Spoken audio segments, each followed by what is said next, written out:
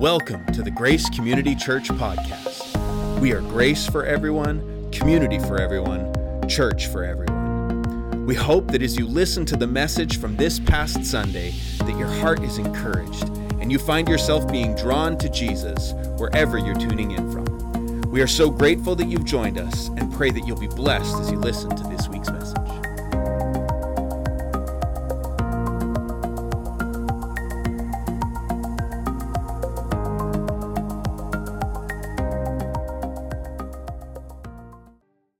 Well, good morning. Thank you for joining us for Church at Home this morning. This morning we're starting a new series. Coming out of the Lenten season leading up to Easter Sunday, it's time to now shift gears and get into a new series. As you probably know, we typically spend a month or two, or sometimes 3 or 7 here at Grace. We spend chunks of time walking through a series at a time.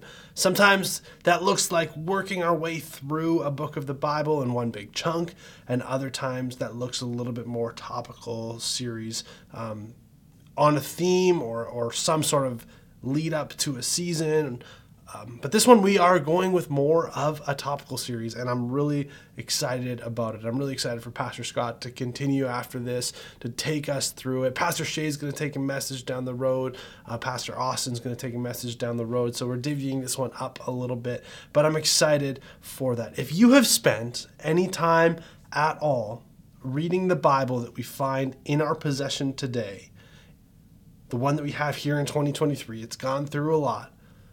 You will know that there are some things in there that will make you wonder. There are some things in there that will be like, they'll cause you to ask, what does this even mean? I just can't even comprehend it. There's some stuff that scholars are even debating about and all this sort of stuff. The Bible's a complex book. Perhaps it's some of the wild rituals and practices that we have just explored a little bit in our journey through the book of Leviticus. Pastor Scott did a great job sort of painting the backdrop for what's going on the grand scheme of this interesting time in the relationship between God and the Israelites. It's just a fascinating book, hard to get through, but he did a great job painting that sort of picture. Or maybe it's some of the apocalyptic literature, the end times language found in the book of Daniel or in the book of Revelation that cause you to go, what is going on here? Or perhaps it's some of the prophecies or other stories of kings and judges and all that stuff through the Old Testament. There's a lot of stuff in our Bible that makes us go, And I think sometimes we actually gravitate towards some of the books that we would maybe consider a little bit of an easier read, or at least a little bit easier for us to wrap our minds around. Namely, the letters of Paul, some of the other New Testament letters, the accounts of Jesus that we find in the Gospels. But even in those writings, there are things that can be just utterly confusing. There are things that are tricky to find. Even amongst the things that Jesus is teaching or sharing with his disciples or parables that he's telling, there's some things in there that are just a little bit difficult to understand. So specifically, this series, we're going to be looking at some of those things, the difficult words of Jesus. Now, we're not going to encapsulate all of those words. We're not going to be able to get through every single difficult thing that Jesus said. And I think difficult is probably a bit of a subjective term. It's some people might look at a passage and be like, oh yeah, I think this means that. I think I can understand that this is what Jesus is getting at. And others might be able to look at that same passage and have no hot clue. Some of them are up for a little bit of debate, up for a little bit of interpretation, up for a little bit of wrestling, like followers of Jesus have done with for millennia. Scholars have done with.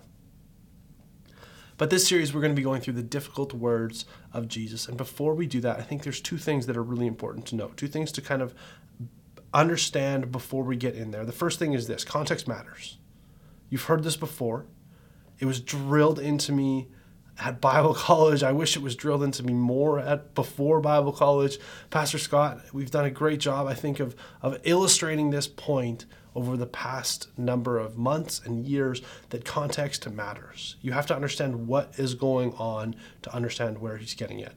It's the same as it is today. Context matters in our world today too. And I think a lot of things over the past few years have probably been taken out of context and maybe caused some harm because they were taken out of context. But I could take basically today, I could Google news, the top articles of whatever is going on in the world today. And I could take one or two lines out of that article and probably be able to spin that article to say just about anything that I wanted to say. I could take it in many different directions based on which one or two lines I took, which things I decided to emphasize, to focus on. Now, obviously, the correct response would be to look at the greater picture of what was being written in the article to understand what the original intent was. But on an even greater level, the entire article itself may not be representing the full context of what was actually taking place in whatever story or event they were covering. Some probably are better at this than others, but it's just so difficult to paint the picture of pretty much anything in just a few short words. I think this then becomes even more challenging, yet probably even more important to try to understand when we're looking at writings from nearly 2,000 years ago. As Pastor Scott has mentioned in several messages over the past little while, when we open our Bible, it's almost as if we're reading someone else's mail. So while we take a glance at some of these weird one-liners or snippets of what something that Jesus was saying, understand that there's more going on here than even we are able to see in our scriptures without further digging. And also understand that those scriptures that we have today, the NIV translation, the ESV translation, the NRSV, whatever you read and hold to as sort of your primary go-to stuff, understand that that's a translation of a translation that was written down probably well after the time that the events actually took place, that there's some history, there's some story, now I believe that God is got his fingerprints all throughout that process, but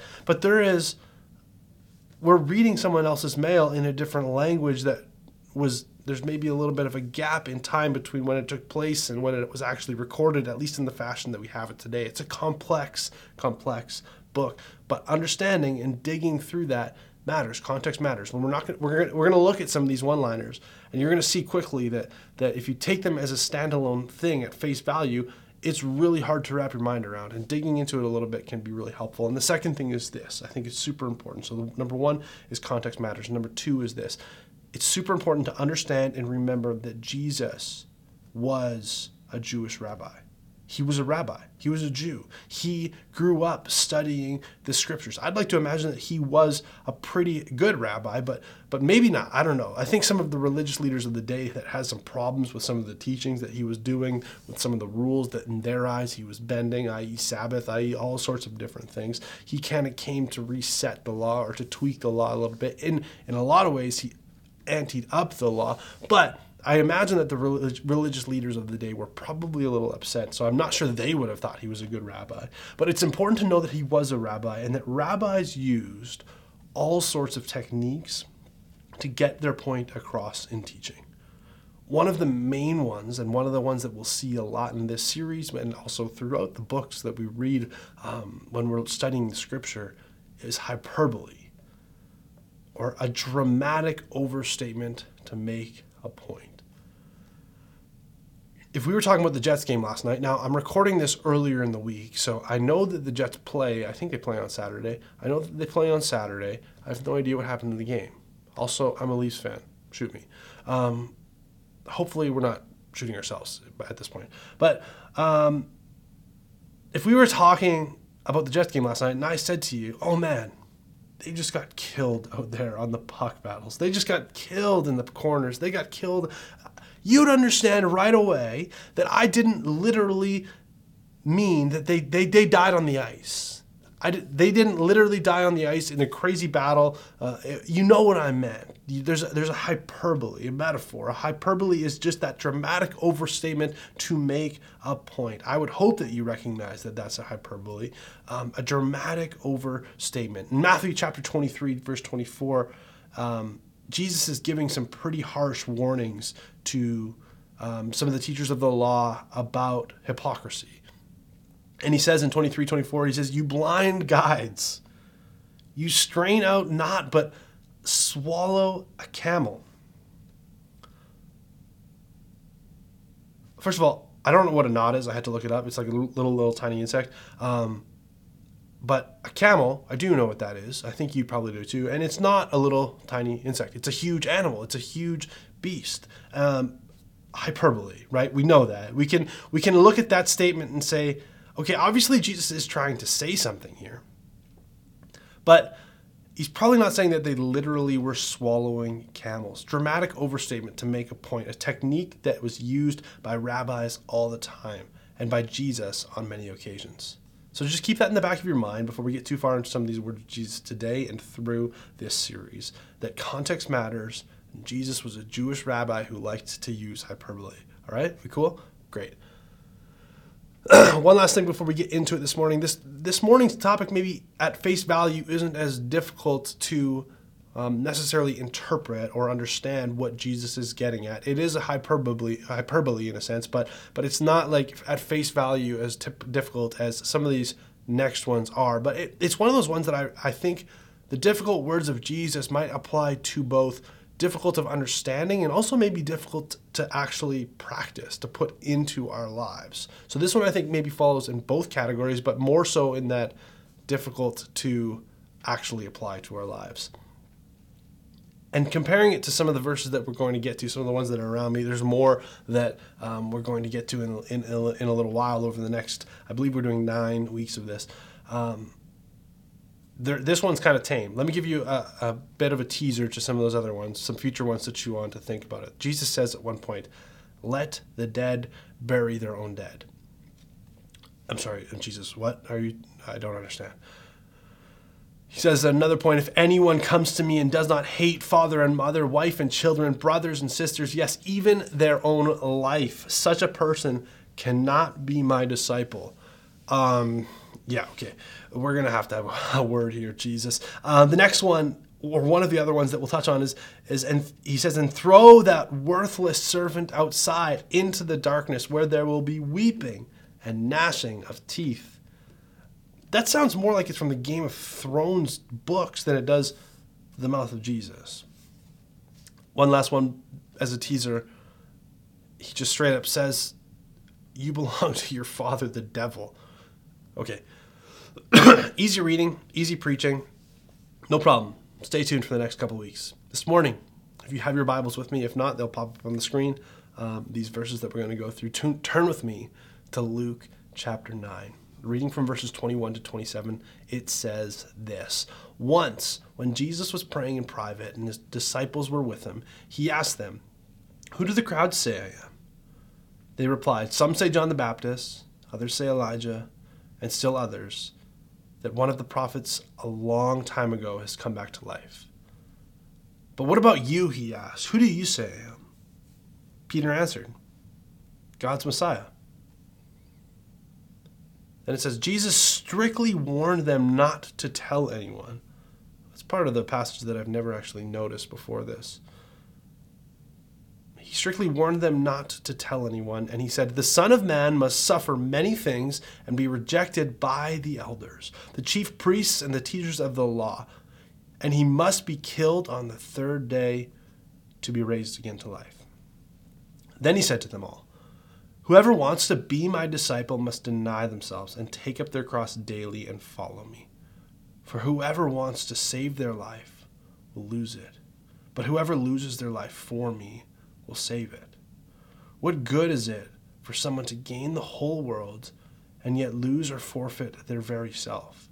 Whoever is ashamed of me and my words, the Son of Man will be ashamed of them when he comes in his glory and in the glory of the Father and of the glory of the angels. Truly I tell you, some of who are standing here today will not taste death before they see the kingdom of God.'" Okay, so unpack that. Lots here. Excuse me. Jesus is having a seemingly pretty chill conversation with his disciples. They were in private. They were at some time of prayer that they were partaking in. It wasn't one of those big amongst the crowds teaching moments. This was an intimate moment. So much so that like Jesus actually said, don't tell anybody else about this. I'm going to tell you something here. It's something that I've actually been hinting at a little bit, but don't tell anybody yet. He makes his first explicit prediction of his death, at least according to the Gospel of Luke, telling his disciples that he will be betrayed into the hands of men, killed, and then rise again on the third day. And I think this is a significant moment in Luke's gospel narrative as it marks the beginning of more of a focused emphasis on Jesus' impending death and resurrection. We're in chapter 9 here. It's not the first time that Jesus foreshadows his death. He actually sort of begins to hint at his impending death much earlier in his ministry. And this theme becomes increasingly prominent as the gospel narrative unfolds. For example, in Luke 5:33-35, Jesus compares himself to a bridegroom who will be taken away, suggesting that his time with the disciples will be brief. And then in Luke 6:22-23, he speaks of the persecution and rejection that his followers will face, indicating that he himself will face similar treatment. He actually predicts his death again for the second time a little bit later in this chapter, at the end of Luke 9. And then again for the third time later on in Luke chapter 18, he tells his disciples that he will be delivered to the Gentiles, mocked, mistreated, and crucified, but that he will rise again on the third day. So we're at this pivotal point, I think, in the gospel narrative where Jesus is shifting the focus. It's a bit of a turning point in the narrative. In this chapter alone, Jesus goes from commissioning his disciples to go out and proclaim the kingdom of God and to heal the sick at the beginning of the chapter. And then he gets into this crazy, there's this story of him feeding the 5,000 with a few loaves and fishes, fishes, to sharing the moment with his disciples where he reveals that he is going to be killed. What a dramatic sort of chapter, what a dramatic sort of ramp up in this book. Then it's the transfiguration, which is also crazy. We'll get into that another time. But thankfully, he lets him know that he will be raised to life again on the third day. But I try to picture myself in the disciples' shoes. It's a pretty chilled, maybe Tuesday afternoon. I have no idea what day of the week it is. It's a pretty chill afternoon. They're just chilling, praying. And then all of a sudden, this guy, this teacher, this rabbi that they've been following him, just commissioned them to go out and do all these amazing things. And then he's like, hang on a second. I'm going to die. I'm going to be killed. They don't like me. They're not going to like what I'm going to do. They're going to die. They're going to kill me. But I'm going to raise to life again. How do we handle being in that situation? I think it's pretty shattering. But he's not just telling them this and leaving it at this. He then actually takes their job description, basically, and makes it a little bit more intense. He says, whoever wants to be my disciple must deny themselves and take up their cross daily. Whoever wants to be my disciple must deny themselves and take up their cross daily. This is the portion that I want to focus on this morning. As I've been thinking about this passage and trying to dive into the actual picture, trying to dive into the scene that Jesus was speaking to his disciples, I've been struck by the fact that this statement wasn't necessarily just directed at his disciples, but it was directed so much more broadly. He didn't say to them, if you guys want to be my disciples, take up your cross. Get ready to die. Take up your cross and follow me. He said, whoever wants to be my disciple, whoever wants to be my disciple, take up your cross and follow me. Deny yourselves. I just told you that I'm going to take up a cross. I just told you that they're going to kill me on a cross. And that I'm going to raise again in a couple days, but I'm going to take that cross, but you got to take up that cross as well. Whoever wants to be my disciple take up your cross, deny yourselves. That invitation extends past the original few guys that would have been gathered with him that day. Whoever. So I've been thinking, surprise, I've been thinking, what does it mean for us to fit within that whoever? What does it mean for us to be disciples in today in 2023? To deny ourselves. What does that look like? To not deny ourselves and take up our cross. Now, I think it's obvious that Jesus isn't making this statement in such a way that he was suggesting everyone who wants to be his disciple must literally die on a cross. It would be kind of challenging to do that. That's where the hyperbole comes in. He was a good rabbi. He's making this dramatic overstatement to get the point across. Now, for some people throughout history, and even in our world today, martyrdom or dying for your faith is a very real thing. I'm not downplaying that. That it might be applied a little bit more literally to some people that have probably died on crosses in the name of Jesus. But that probably isn't the case for us here today watching this video. This invitation, this call, this demand, whatever you want to call it, does cause me to wonder. Do we take the call of being a disciple of Jesus seriously enough? Do I? It's a hard question to answer. We gather at 280 Karen Road every week. We do church. We live in community. And if I'm honest with you this morning, if I'm completely honest, I hope I've been honest with you up until this point, but if I continue to be honest, I would share this just an honest thought. And it's kind of dark, not dark, but it's like I think it's kind of deep. It's something that I've actually been wrestling with for a long time. For years, really. But I love this church. I love Grace. I remember the moment that Pastor Scott and I first met in person to discuss this possibility. It was almost 8 years ago exactly. We sat down in a coffee shop in Brandon, started to talk about some of the options, the possibilities. He's getting to know me. I'm getting to know him more a little bit. And I was excited. I remember the weeks after that, in the lead up of praying through whether this was the best fit. Everything seemed to fit together perfectly at the time. And I was excited. I love this church. I love this opportunity. I love that I get to work here. I love our community. I love that we have people gathering online and in person on a Sunday morning that have a faith story and journey all over the place. There's people that are in the building on a Sunday morning that have been here since the building was erected. There's people that have only been here a week, 2 weeks, 3 weeks, just first-time visitors. There's people whose faith has been firm and deep for the majority of their lives. And there's people that are still asking questions. There's people that are figuring it out. They're not really sure what this is all about.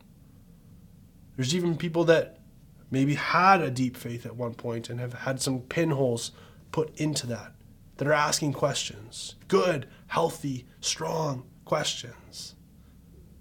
But they're at this point maybe where this might be the last straw. This might be the last church that they give a kick of a can to. I love that we have all these beautiful people coming under one roof and gathering in community. And I love our pastor. I love Scott. I love his teaching. I love his leadership style. I love that he approaches scripture so honestly and respectfully and does it due diligence in the research and the studying and in the presenting. He makes it applicable. He just does it, and he leads us in such a good and healthy way that I think actually really is attractive for a broad audience of people. I think we have something special going on here at Grace. I believe that. But this is where that honest thought comes in sometimes. Sometimes I wonder as I go through my weekly routine, as we as a church family go through seasons like the season we just went through. Then we'll go through the spring season, we'll go through the summer season, we'll go into fall kickoff season, we'll go into Christmas season, we'll go back into the beginning, we'll do Easter again. As we gather here online or in this old building, sometimes I wonder if we aren't putting on a masterclass in missing the point.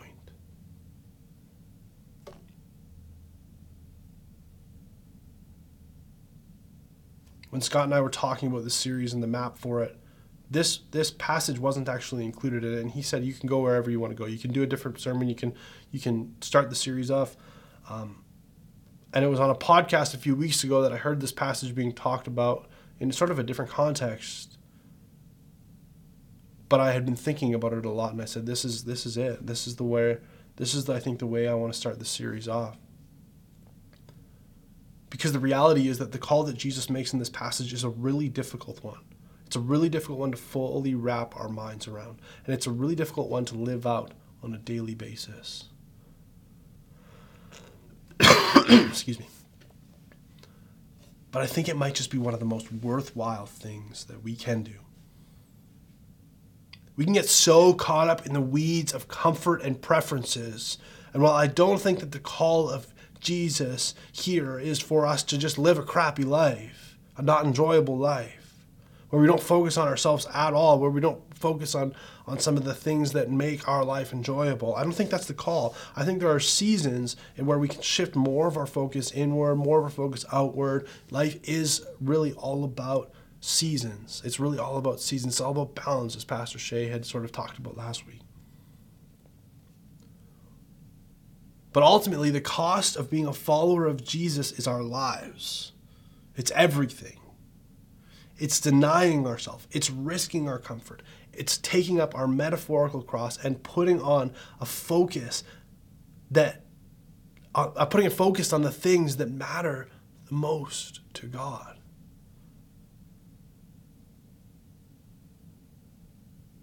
Can I give you a little hint as to what that might be, the things that matter the most to God? It might just look a little bit like the person next to you. Or the person, if you're watching this on your phone or listening to a podcast, a version, or at work, or wherever you might find yourself, Sunday morning on the couch, it might be that coworker on Monday morning. See, the things that matter most to God are people, all of his creation.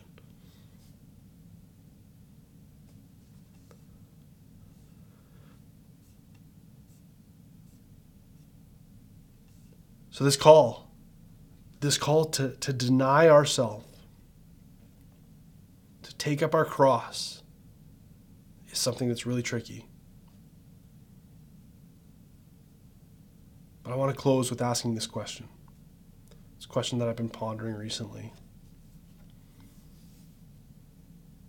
And this isn't a message to sort of beat you up or feel bad about yourself. It's a message to maybe cause us to think bigger as a community, as individuals and a community. What does it mean to be followers of Jesus in 2023? It's a question that we'll ask every year. We'll continue to reflect on it. But I want to close with this question, not that past one, this one. If you are a follower of Jesus and you woke up tomorrow and for whatever reason, you were no longer a follower of Jesus.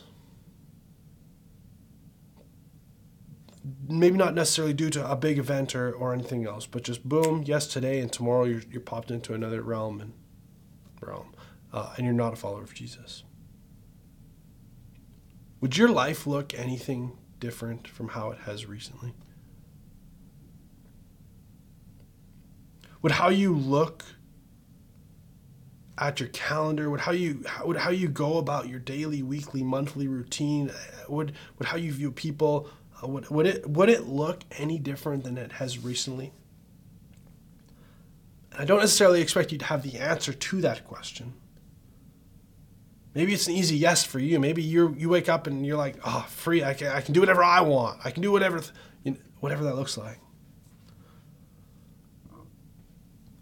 But maybe it's an I'm not so sure.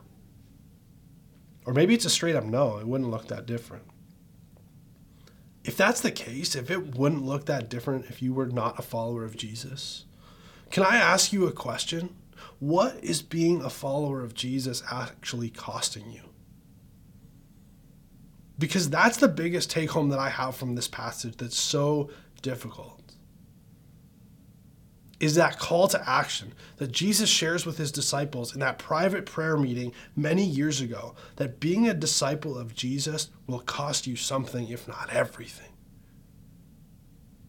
That our lives should actually be different because we follow Jesus. Now, I'm not saying that we have to completely blow everything up. We're going to talk in a few weeks about go and sell everything. And spoiler alert, I don't think we actually have to go and sell everything. We don't have to flip our lives completely upside down from how we're living them today, but it should cost us something. Because the call to being a disciple is to deny ourselves, to take up our cross daily. It should cost us something.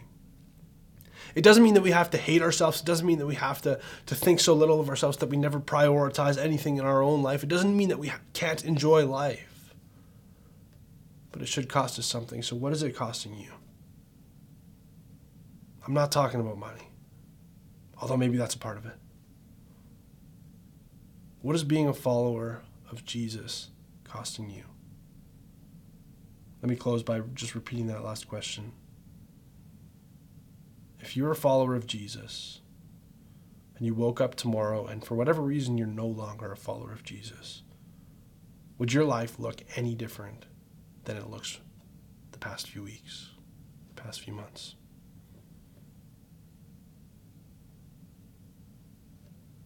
The call to action that Jesus shares with his disciples in that private prayer meeting many years ago is that being a follower of Jesus in this life will cost you something.